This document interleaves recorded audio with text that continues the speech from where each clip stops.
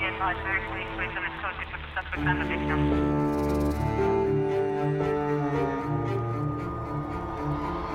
172, no order for it.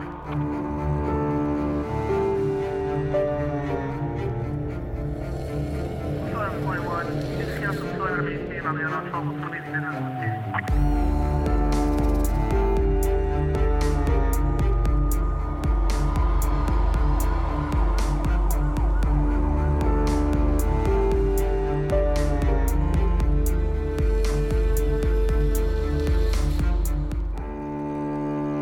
In episode 1, we gave you the background facts about the speed freak killers Wesley Shermantine and Lauren Herzog, and what it was like to grow up in the area of Linden, California in the 1980s.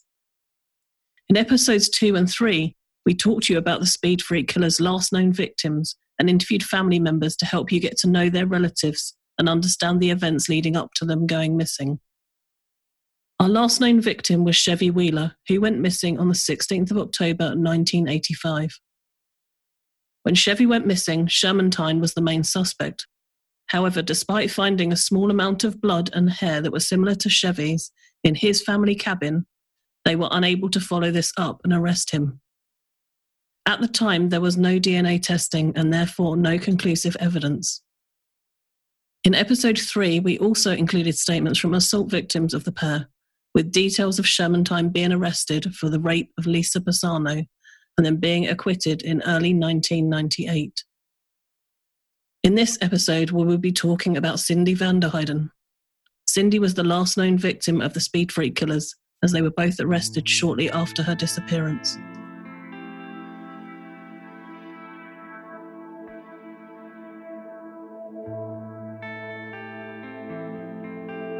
Cyndi Vanderheiden was born on November 4th, 1973.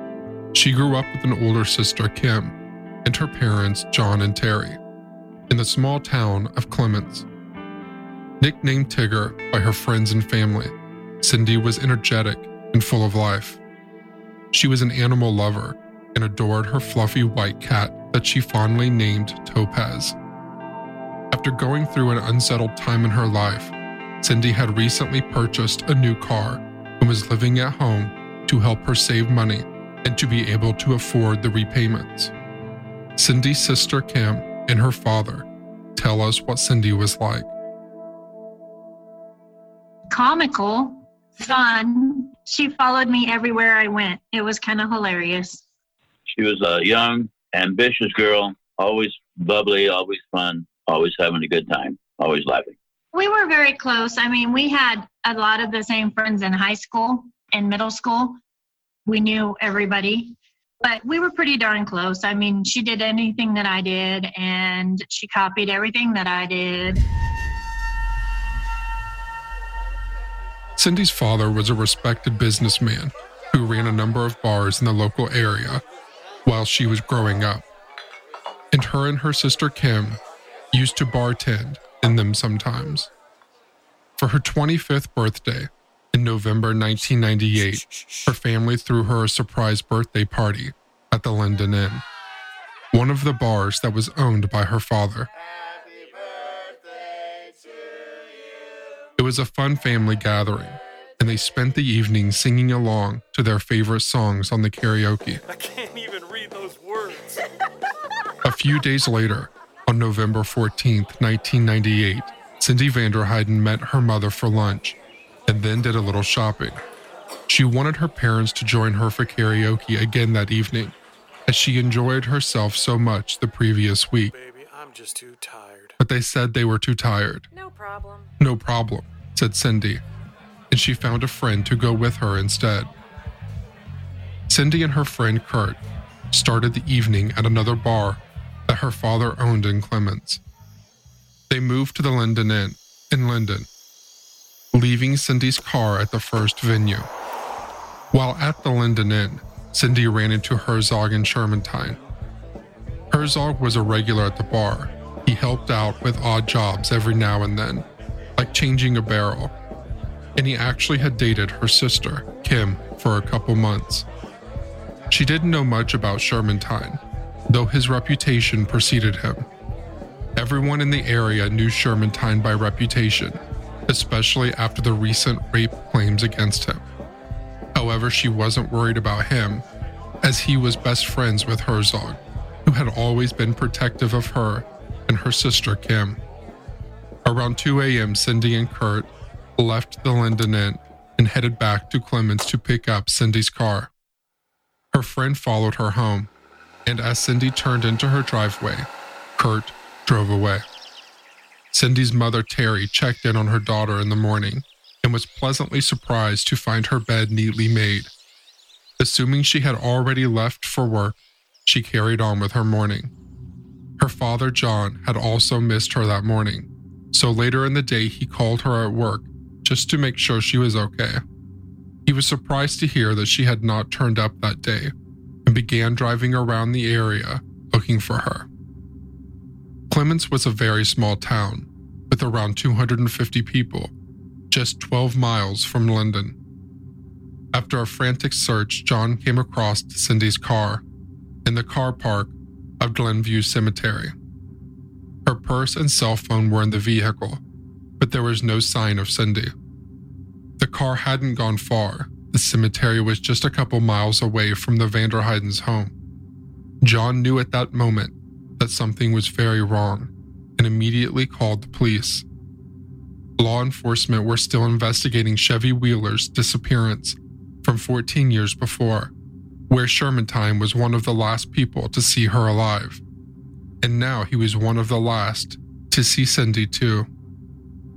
John tells us about the events leading up to Cyndi's disappearance. I had quite a bit of work to do. I also owned a bar, and then I had construction company coming up. And my wife worked over at the Old Corner Saloon, which is a bar here in Clements. We stopped over there to have a cocktail and us, and then Cyndi wanted to go do karaoke, which we did quite often. Her and I and Kim, we always used to go over there and sing and try to sing. But anyway, she wanted to go over there and do it, and I was too tired, and I didn't want to go that way. Neither did Terry, my wife. So a friend of ours took her over there to do karaoke, and that's the last time I seen her. At the time of her disappearance, Cyndi was 5'6" tall, with dark brown hair and green eyes, weighing about 135 pounds. She was wearing a Tigger watch. The day after Cyndi went missing, more than 50 people turned up to help the family search for her. The searches took place for weeks, with numbers exceeding 1,000 people on some days. They searched rivers, hillsides, ravines, and orchards, leaving no stone unturned. Cyndi's sister Kim came back to her parents' home from Wyoming to help with the searches and to man the search center, which was relocated next to the Vanderheiden's property. Her family were determined to find her, and due to their persistence, the story reached the national news. Kim tells us about getting the call from her parents to say that her sister was missing and then coming back to help with the searches.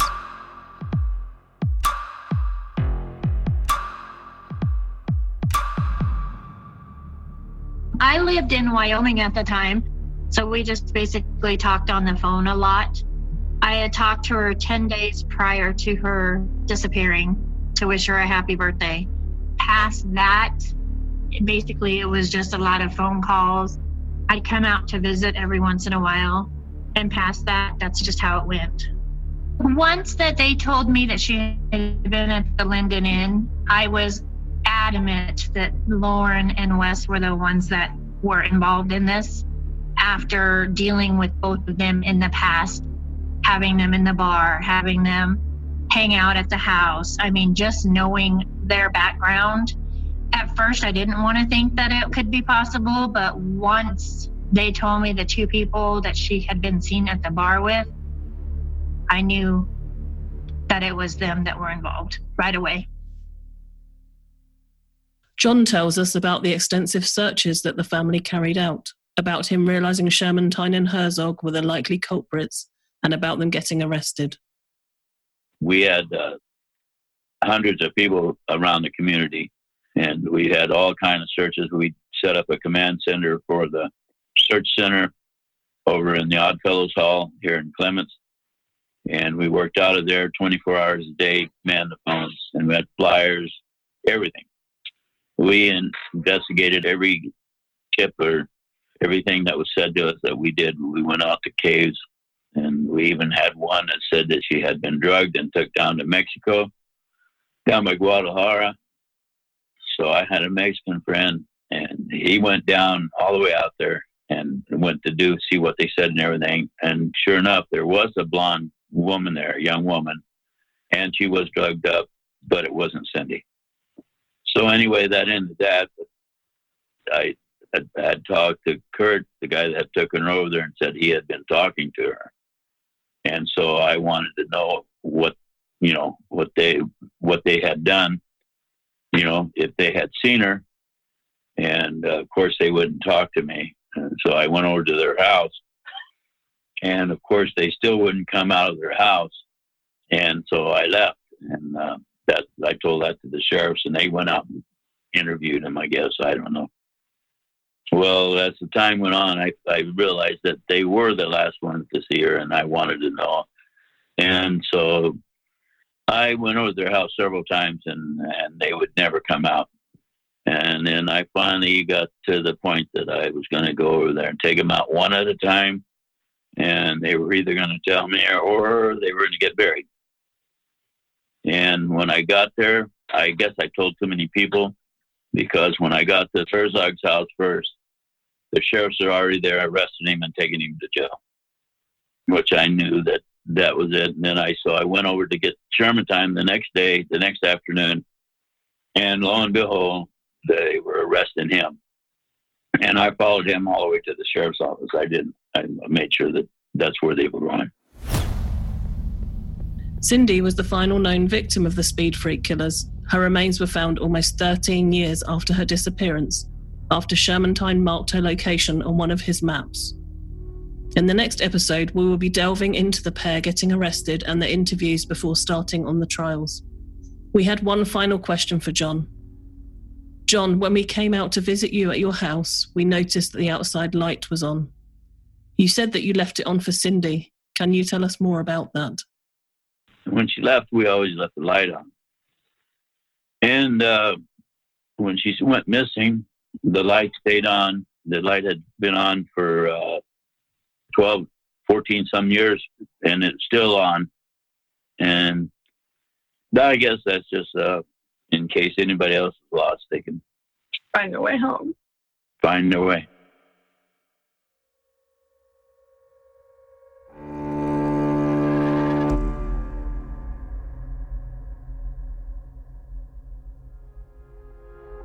Foul Play is brought to you by Sunbasket. You have heard me say it many times, I hate grocery shopping. When I was young, my mom would turn a quick trip to the grocery into an all-day event, so I still hate it. Don't get me started on dealing with people either. If you're like me and you want a quick, easy, and delicious solution, then listen up. Sunbasket is our answer. Sunbasket delivers healthy, delicious meals straight to your door. The recipes you select can be based on your needs. Someone in my household has a soy allergy, so I simply filter for soy-free meal options. They make it easy and convenient, with everything pre-proportioned and ready to prep and cook. My favorite part is that the ingredients are clean and the produce is organic. My Sunbasket this week was delivered Wednesday right to my door.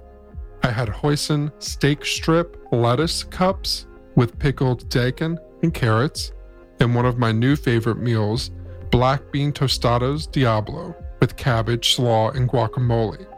I used to not be a fan of guacamole, but I've learned that fresh guacamole is amazing.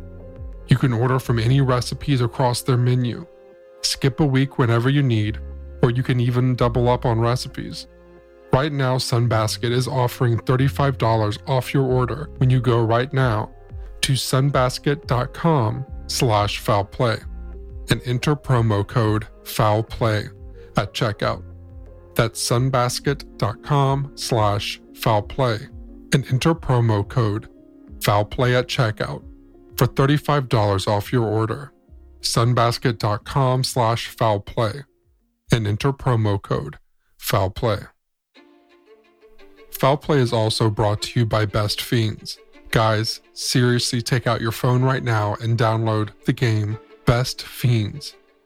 I've been playing for a while now and I love it. If you listen to true crime because you enjoy that feeling when you're able to dig into a story and uncover more layers, then you will also love Best Fiends. The more I play, the more fun it gets. My absolute favorite feature is that you can see what level your friends and family are on too. My mom has MS, so I haven't been able to be around her lately. So we get extra enjoyment out of playing Best Fiends together and competing on who is at a higher level. Mom, I just looked and I'm 4 levels higher than you. My brother has seen us play too, so he's joined us for some friendly competition. I welcome you to add me as a friend on Facebook so you can see what level I'm on, so you can also try to keep up. Best Fiends has thousands of levels already, with new levels, events, and characters added each month. It's hours of fun right at your fingertips, and you can even play offline. With over 100 million downloads and tons of 5-star reviews, Best Fiends is a must-play. Download Best Fiends free on the Apple App Store or Google Play. That's friends without the R. Best Fiends. Last but not least, Foul Play is also brought to you by BetterHelp. We all experience times when we could use some extra help.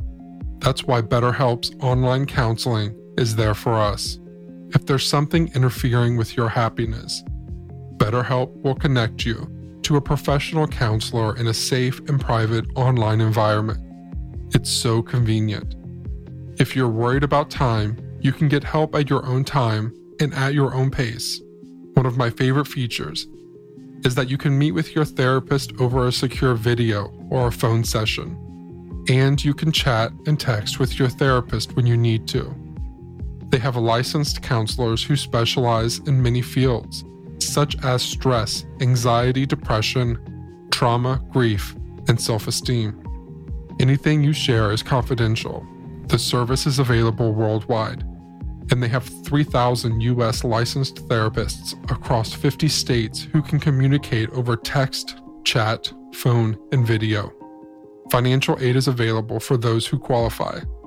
Best of all, it's a truly affordable option. Foul Play listeners get 10% off your first month with discount code OUT. So why not get started today? Go to betterhelp.com/out. Simply fill out a questionnaire to help them assess your needs and get matched with a counselor that you'll love. That's betterhelp.com/out.